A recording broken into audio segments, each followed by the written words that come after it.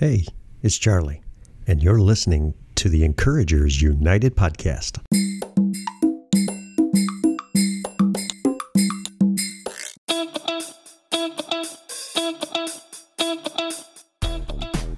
I'm Charlie Grimes, ex-athletic coach and exercise physiologist, turned pastor, podcaster, and author. It wasn't all that long ago that I lacked the courage, the money, and the time to truly step into my God-given gifts, to encourage, teach, and lead people to a deeper and more fulfilling life. After many failed attempts and lessons learned, I now enjoy the work of coming alongside people, hearing their stories, and helping them to start where they are, take what they have, and do what they can. This work used to only be a daydream for me. I created the Encouragers United podcast to give you simple, actionable, step-by-step teaching through both meeting new people and unpacking and the valuable lessons found in the Bible. If you're an ambitious leader, teacher, pastor, coach, or parent who's looking to make a positive impact in the lives of those around you, you're in the right place. Let's get this thing started.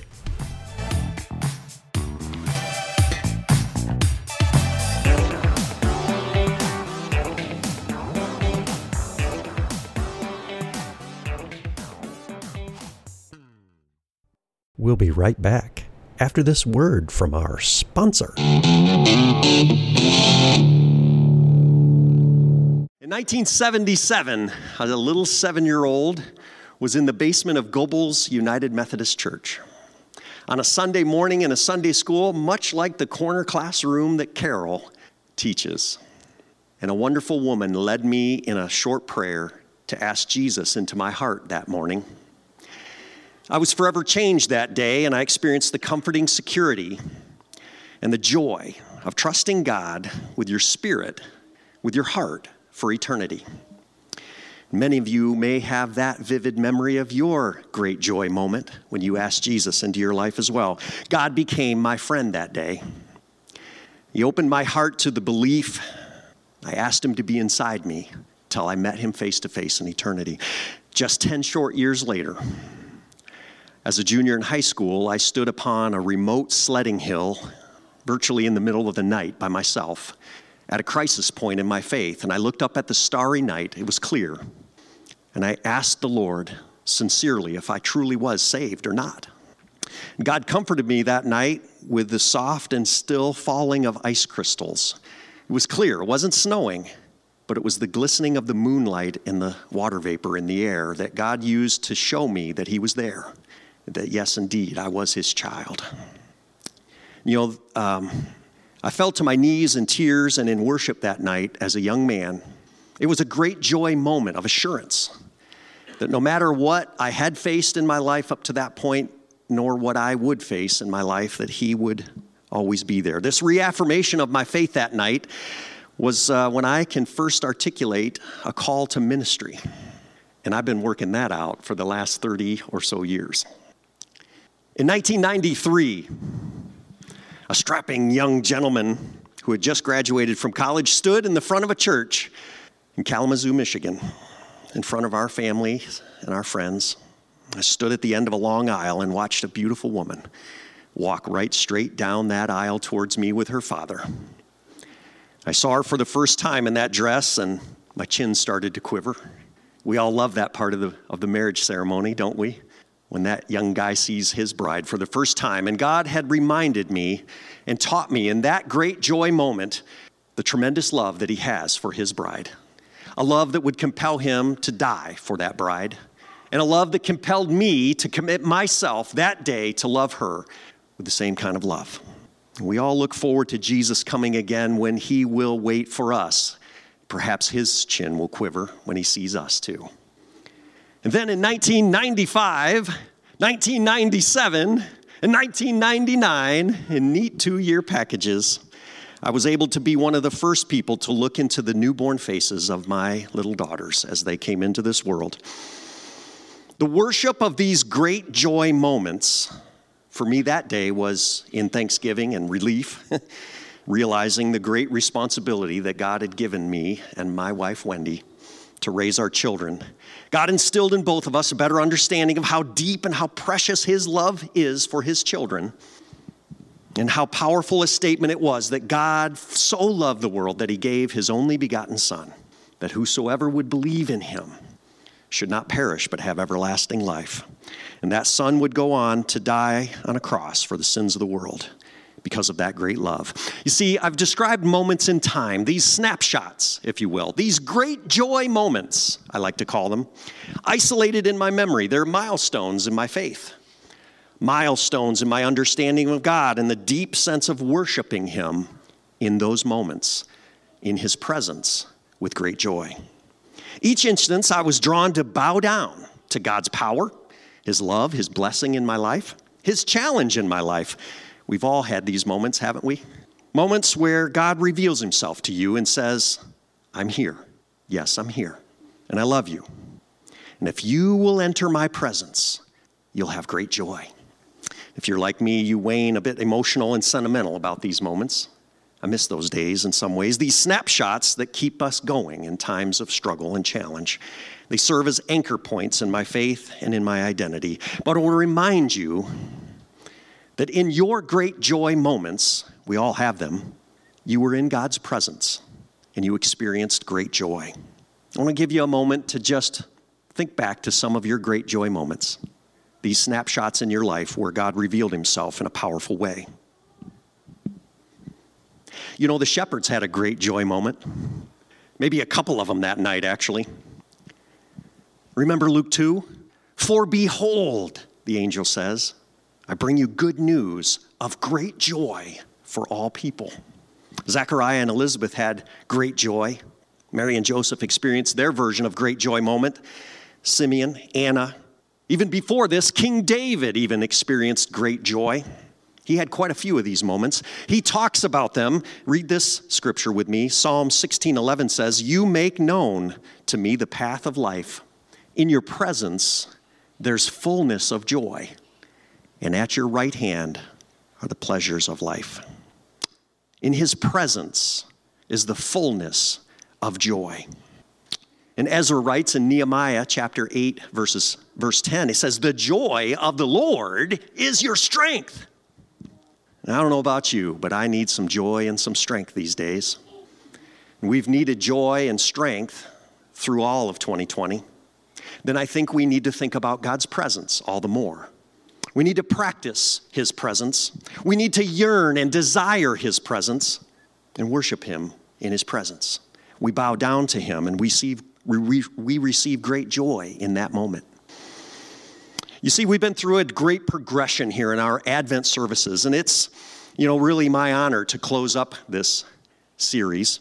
Early on, we urged each other to wake up and to see what God was doing, to rise up, to meet the challenges of the world and our enemy, to look up, to fix our eyes on Jesus. And last week, Jim taught us that if we show up, we will live in such a way as to truly see and understand what God is up to, both in our lives and in the world. And finally, tonight, it's my great honor to lead us through a short study of what these wise men from the East experienced. And in many ways, they may embody all of our theme this year. And then their story culminates in a great and dramatic worship experience where they, after waking up, rising up, looking up, and showing up, they simply bow down and worship in humble adoration and worship in the presence of the King of Kings. And we'll read that they rejoiced with great joy, having experienced their own great joy moment. The story of the wise men is truly amazing, isn't it? Like the story in Bethlehem needed to be more amazing. They're basically professors, scientists, educated men from somewhere far to the east, right? We actually know very little about these men from Scripture. I know tradition has seeped in and tried to educate us on who they are, where they're from, perhaps even what their names were or how many of them there were. But actually from Scripture, we do not know any of these things. But in Matthew chapter 2, verses 1 through 12, we can read about them very carefully. Experts in astrology and perhaps dreams and heavenly bodies in the sky. Many scholars and historians believe these men could very well have been descendants of the Magi mentioned way back in the book of Daniel in the Old Testament. You see, Daniel was at the center of several key revelations and prophecies back then, and of course they were written down. To be more specific, Daniel interpreted one particular dream for King Nebuchadnezzar where many believe the coming of Jesus is actually foretold, the king above all kings, to establish a kingdom that is greater than all kingdoms. And later in the book of Daniel, there is even an appropriate or apparent timeline given as to when this great king will arrive. Another powerful statement about Jesus was made through other prophets like Micah.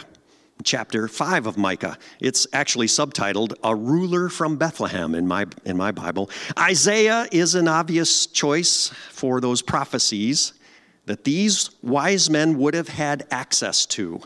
Think about Isaiah 9:6. That's the classic Christmas story. For unto us a child is born, to us a son is given, and the government will be on his shoulders, and he would be called Wonderful Counselor, Mighty God, Everlasting Father, and Prince of Peace. These very wise men would have known these prophecies and the timeline, perhaps, and they were watching. And God spoke to them through a way that he knew they would understand, a star. Let's turn our Bibles, if you have them, to Matthew chapter 2. I'm just going to read the first 12 verses here for us to get some context and remind us of this wonderful, wonderful story of the wise men. Now, after Jesus was born in Bethlehem of Judea, in the days of Herod the king, behold, wise men from the east came to Jerusalem, saying, Where is he who has been born King of the Jews? For we saw his star when it rose and have come to worship him. When King Herod heard this, he was troubled, and all Jerusalem with him. And assembling all the chief priests and scribes of the people, he inquired of them where the Christ was to be born. They told him, in Bethlehem of Judea. For so it was written by the prophet, And you, O Bethlehem, in the land of Judah, are by no means least among the rulers of Judah, for from you shall come a ruler who will shepherd my people Israel. That's the Micah passage. Then Herod summoned the wise men secretly, and he ascertained from them what time the star had appeared. And he sent them to Bethlehem, saying, Go, search diligently for the child, and when you found him, bring me word, that I too may come and worship him. After listening to the king, they went on their way, and behold, the star that they had seen, when it rose, went before them until it came to rest over the place where the child was. And when they saw the star, they rejoiced exceedingly with great joy. And going into the house, they saw the child with Mary, his mother, and they fell down and they worshiped him. Then, opening their treasures, they offered him gifts, gold and frankincense and myrrh. And being warned in a dream not to return to Herod, they departed to their own country by another way. Can you imagine this scene? A caravan arrives, perhaps of strangely dressed travelers from a faraway land, riding perhaps on camels or with donkeys in tow. Kind of reminds me of an exhausted Terry Horner riding on his bike up a really steep hill in Amish country a few years ago. And he rides right up next to one of the locals. And the man simply turned to him and looked over his glasses and said, You're not from around here, are you? Terry huffed and puffed and laughed his way up that hill. And just as he was the talk of our bike ride that day, these wise men were certainly the talk of Jerusalem. They studied history and the prophecies of oh so long ago. They were awake. They were looking up. And when they saw this star, but you know, what exactly did they see? Many have speculated. Could have been a natural phenomena. Some speculate it was Halley's Comet, which is calculated to have perhaps buzzed by the earth during that time of the history. And yet others believe it is called what Galileo termed the Great Conjunction. The Great Conjunction describes a time in history when Jupiter and Saturn are actually so close together that they seem to merge. And ironically, this same phenomena, those of you that are watching the news, is happening this very week. The Great Conjunction of Saturn and Jupiter. And the lousy weather here in Northeast Ohio has prevented us from seeing it. Leave it to another 2020 disappointment. And I'm sorry to tell you that this is predicted not to happen again for another 800 years. Some are more miraculous in their opinion, stating that this light would be similar to the pillars of fire or smoke that we read about in the Old Testament, that the Israelites were led by day and by night. Nonetheless, in seeing what they knew to be the star rising, they take action and they show up where it leads them, in the presence of the king. But they don't mince words here, do they? Especially with Herod. Where is the one who's born King of the Jews? You see, Herod was the King of the Jews at the time. You notice that they didn't even think that it was him, right? One cannot miss the contrast between King Herod and King Jesus. It may go without saying, Herod is a king of the world, Jesus the king of heaven. Herod is a king whose power is originated by appointment from Rome, the oppressive, dominant kingdom that is occupying Jerusalem at the time. He's keeping his power by cruelty and force and manipulation. He's filled with fear and suspicion. King Jesus' reign is rooted in love. He's established through vulnerability, care, compassion for us. His reign will be eternal.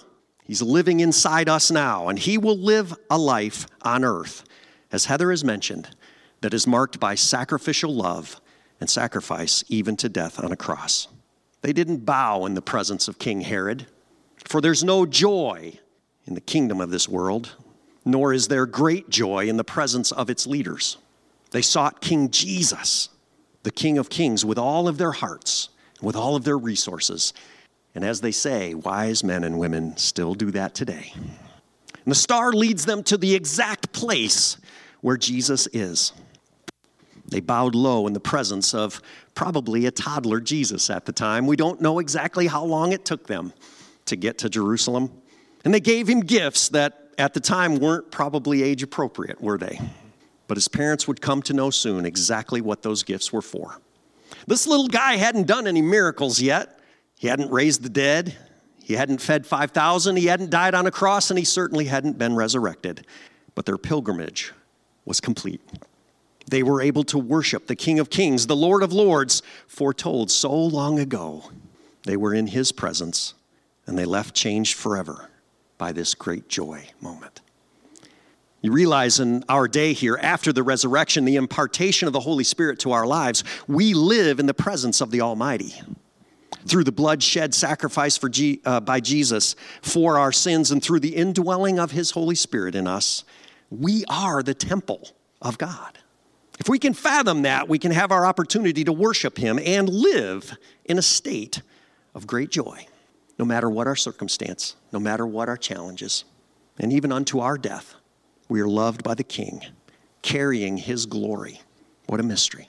Christ in us, the hope of glory. Tonight, I want to leave you with a little reminder. It's a guide that I've used through my life that has given me traction to my prayers and my worship. It's just a little acronym. We frequently use it here even in preparing for our worship services. I want you to try to remember this. Let this acronym be the cue for how we might pray and bow down in worship in the presence of our Lord. It's simply the word acts. The A stands for adoration. We love Jesus and we adore him. The C stands for confession, because as even Beth reminded us this most recent week, we need to confess our sin. We're broken people. We need to say we're sorry to the one that we love. The T stands for thanksgiving, and so we have so much to be thankful for: his mercy, his presence, his provision in our life. And after these first three, then we bring our requests in the form of supplication. Hear my prayer, Lord. This is what I need. This is what I want. It doesn't always have to be a life-changing, momentous occasion like the wise men that causes us to find joy in God's presence. He often uses those moments because we're probably most ready to hear from him at that time. But let's take a moment to just soak in his presence and the truth of the gospel in its very beginning here in Matthew. You see, we are not unlike the shepherds. We've been given a great, wonderful, joy-filled moment. We practice the presence of God in our daily lives. We're truly blessed. And it's this time of the year that reminds us of that blessing. And so with this in mind, how could we keep from singing? How could we keep from sharing this great truth of the love and the joy that we have received? Who might you know that does not know this joy this time of the year? Who might you come in cross paths with, that doesn't realize the great joy that is found in the presence of our Lord and Savior Jesus? Who might you know that needs joy and strength for today and bright hope for tomorrow? Would you allow God to use you to be that vessel to share his joy and presence with them in 2021?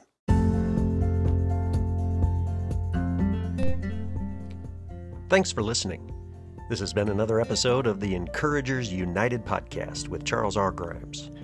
For more information and to connect with optimistic, enthusiastic leaders all over the world, be sure to search for Encouragers United on Facebook, YouTube, and Instagram, or visit our website, charlesrgrimes.com.